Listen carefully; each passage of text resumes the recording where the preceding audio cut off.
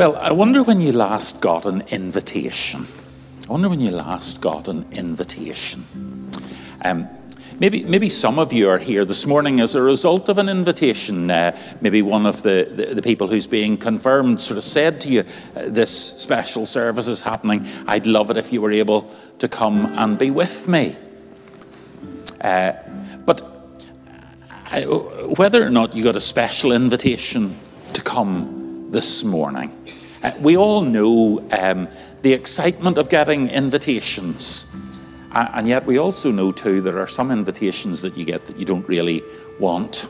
I don't know about you, but I get bombarded by invitations by email these days. You know, you have been selected. And you read down the invitation and they want you to respond. And the more you read, the more your suspicions gather. And you think to yourself, this is not an invitation that I really want to accept, because this is an invitation that's come because somebody wants something out of me. Those aren't the sort of invitations that I particularly enjoy getting, and I don't imagine you do either. But there are invitations that when they come to us are really special. Maybe it's like in our Bible reading this morning, we get an invitation to the wedding of a friend. Maybe we get an invitation to some sort of a party or a special event. I have a great privilege being a bishop, because once a year I get a letter that comes from Buckingham Palace. It's not for me, unfortunately, but it's a letter that invites me to nominate somebody to go and receive the Maundy money on Maundy Thursday. You know the tradition where the monarch, the sovereign of the United Kingdom, presents specially minted coins to a number of people who have given particular service to their church and their community. I still remember last year the phone call that I got whenever the person who I nominated discovered that they had received an invitation from the palace. You're not allowed to tell them in advance, you see. So I write down a name and I send it off, and they know nothing about it until this fabulous, fancy envelope drops through their letterbox. And the lady that I nominated was just beside herself. And her husband, I think, was even more excited because he got to go with her too. And I don't think I could really have done anything more for those people than to make sure that letter fell through their letterbox that day. It was an invitation that meant an enormous amount to them. In our gospel reading this morning, we hear Jesus telling a parable about an invitation. An invitation, in this case, to a wedding. And as we listen, as he tells this story, we realize it's a special wedding. It's not just anybody's wedding, it's the king's son's wedding. Well, you would imagine if you got an invitation to go to the king's family wedding, you would be pretty made up. I imagine you'd be making sure that all your neighbours knew that you had got an invitation. You would keep it very carefully. You would treasure it until the day when you put on your finest clothes, probably specially bought for the occasion, and you head off to the wedding. That's what we would expect, isn't it? When a special invitation would come. And yet we discover, as Jesus tells this parable, the folk who have received the invitation seem to be not at all impressed. The time arrives, it's time to come, and they refuse. I'm not going. I've got something else to do. And the king says, listen, everything's ready. We've laid on such a feast for you. Come. But they won't. And so instead, he sends out a new invitation. He says to his servants, go and see who wants to come. Go out, and it doesn't matter who they are.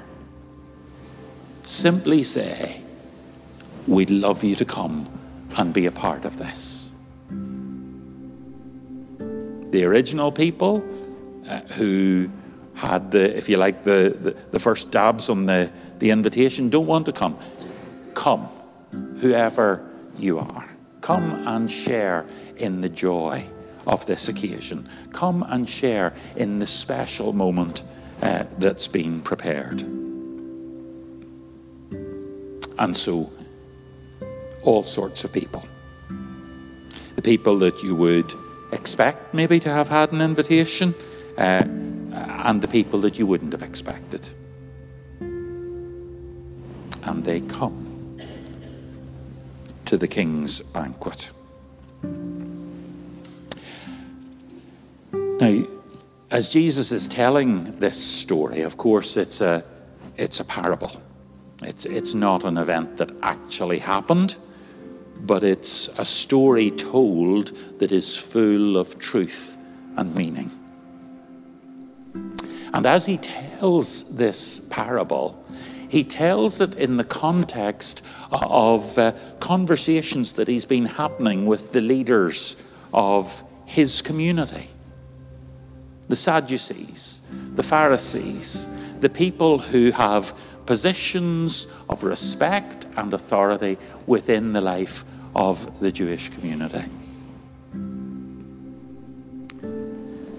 And yet these people are the people who've been coming to Jesus not with open hearts, not with a genuine sense of wanting to discover what it is that Jesus has to share with them. There's lots of people in the community who've been doing that.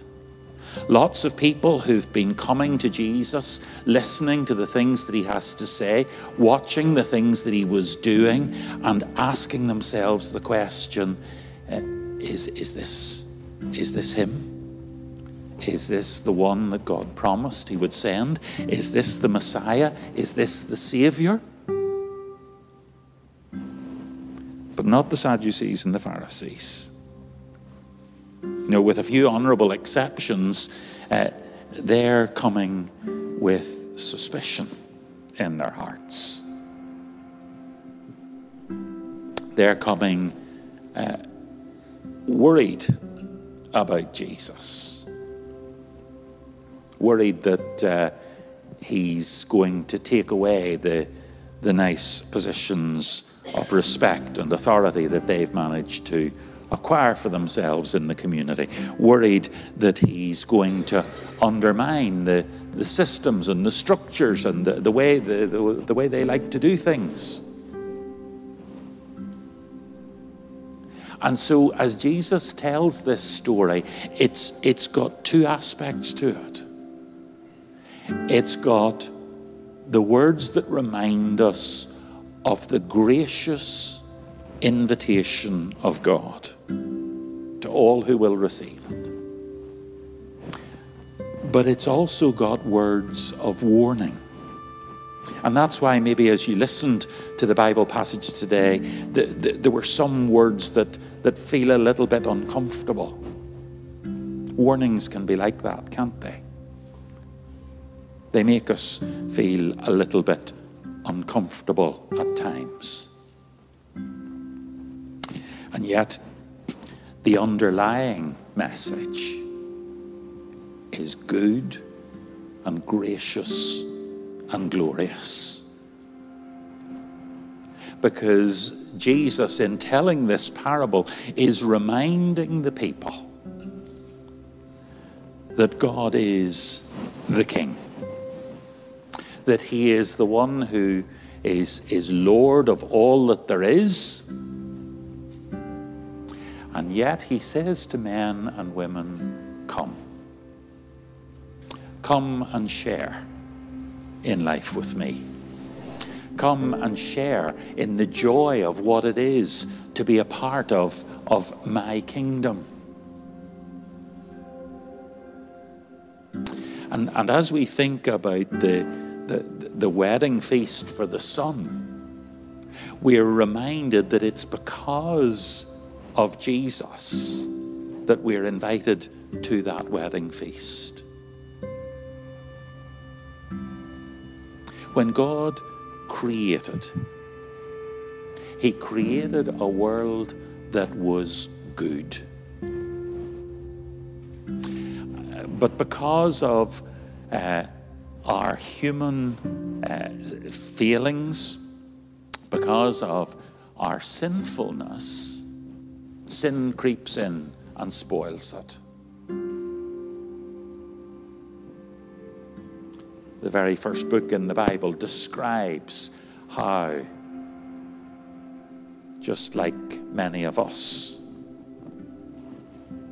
Adam and Eve thought maybe that they knew better. Thought maybe that they could think of a different and a better way of doing things. And so the relationship between men and women and God is spoiled.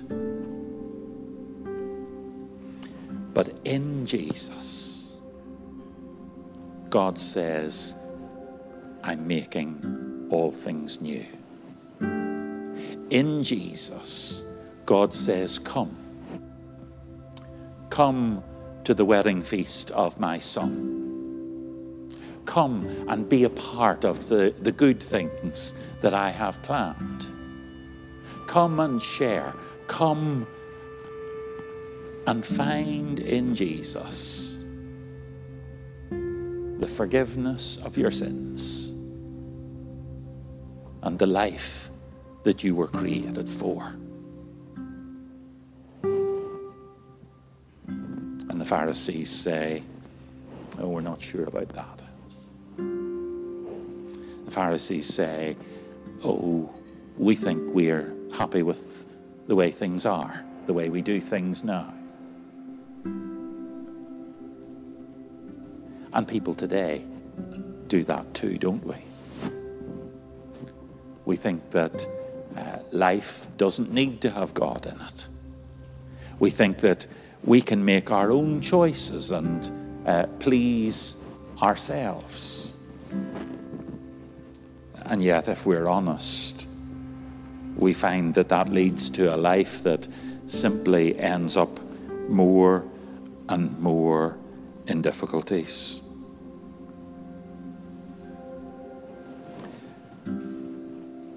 The parable of the wedding feast reminds us that there's an invitation to all who will receive it to come.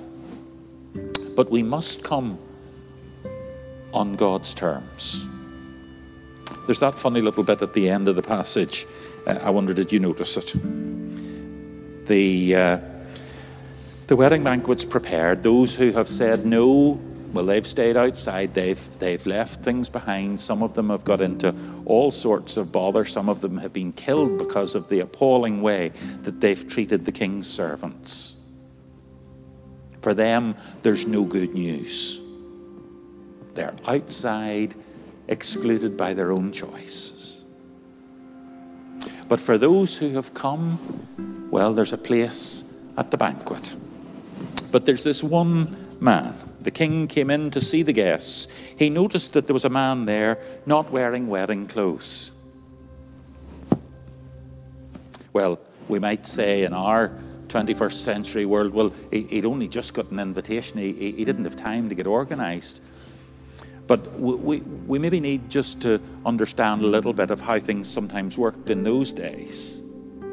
When you were invited to come, particularly to an important event like that, the king might well have provided the wedding clothes for you to wear.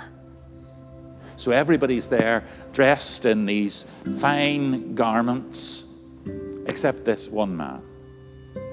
And for whatever reason, he's decided not to put on the wedding clothes that have been provided. And the word of warning again is that no place in the banquet if you're not wearing the wedding clothes. It's not about who can afford to have nice things. It's not about who can pay enough for a suitable outfit to get in. No, the wedding clothes that are being talked about here are the wedding clothes that Jesus provides. Our entry to the wedding feast comes when we dress ourselves in the forgiveness and the grace and the mercy that Jesus provided for us when he died in our stead on the cross, when he paid the price for my sins and yours, and when he opened for us the gates of heaven. Turning up in your own clothes in this context is a bit like saying, thanks, but I don't like the way that you do it, Jesus. Thanks, I'll come, but I'll come on my own terms, and I'll come under my own steam. And the parable reminds us that that's just not possible.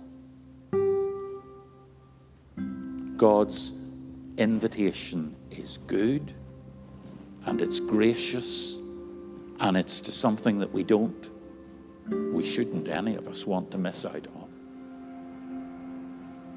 But we come because of Jesus. We come in the name of Jesus, and we come because of the grace of Jesus. What a powerful story we're being told of something that is good and wonderful. And yet also there's that warning to all of us: don't miss out. Don't make bad decisions. Don't leave it too late. Don't think that you can simply do things your way. That's how the problem started in the beginning.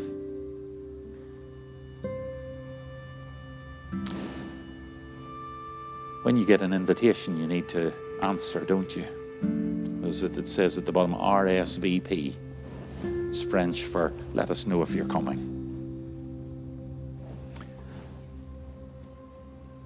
Confirmation. What we're doing and sharing today is a way in which we RSVP, we respond to the invitation that Jesus gives us. He says, do you want to know forgiveness? Do you want to know hope? Do you want to know life as you were created for it? Come. Come. Come trusting in me. Come believing me when I say that you're forgiven, that you're loved, and you're welcome.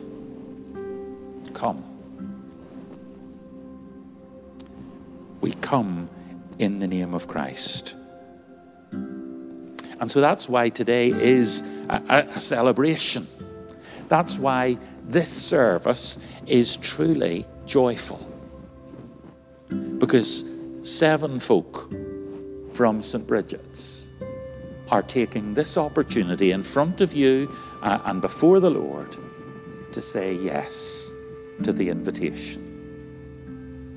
To say yes to being included in God's great celebration. To say yes to following in the paths of Jesus. So we rejoice today, and we celebrate, and we stand with those who are being confirmed, and we pray for them. But let's remember as we do that the invitation's there for all of us. Not just for 7 special people, but for all who will respond. Have you RSVP'd to God's invitation already? Have you put on the wedding garment? Are you ready to find your place at the banquet? Don't make the mistake of thinking that there are more important things to do. Don't make the mistake of thinking that there are better ways to live. Don't make the mistake of thinking that you can earn a place in heaven on your own terms. Come and meet with Jesus. Come and find his gracious forgiveness. Come and find his hope. And then, truly, you'll know what it is to have that reason to celebrate and to give thanks and to be both invited and chosen. Let us pray.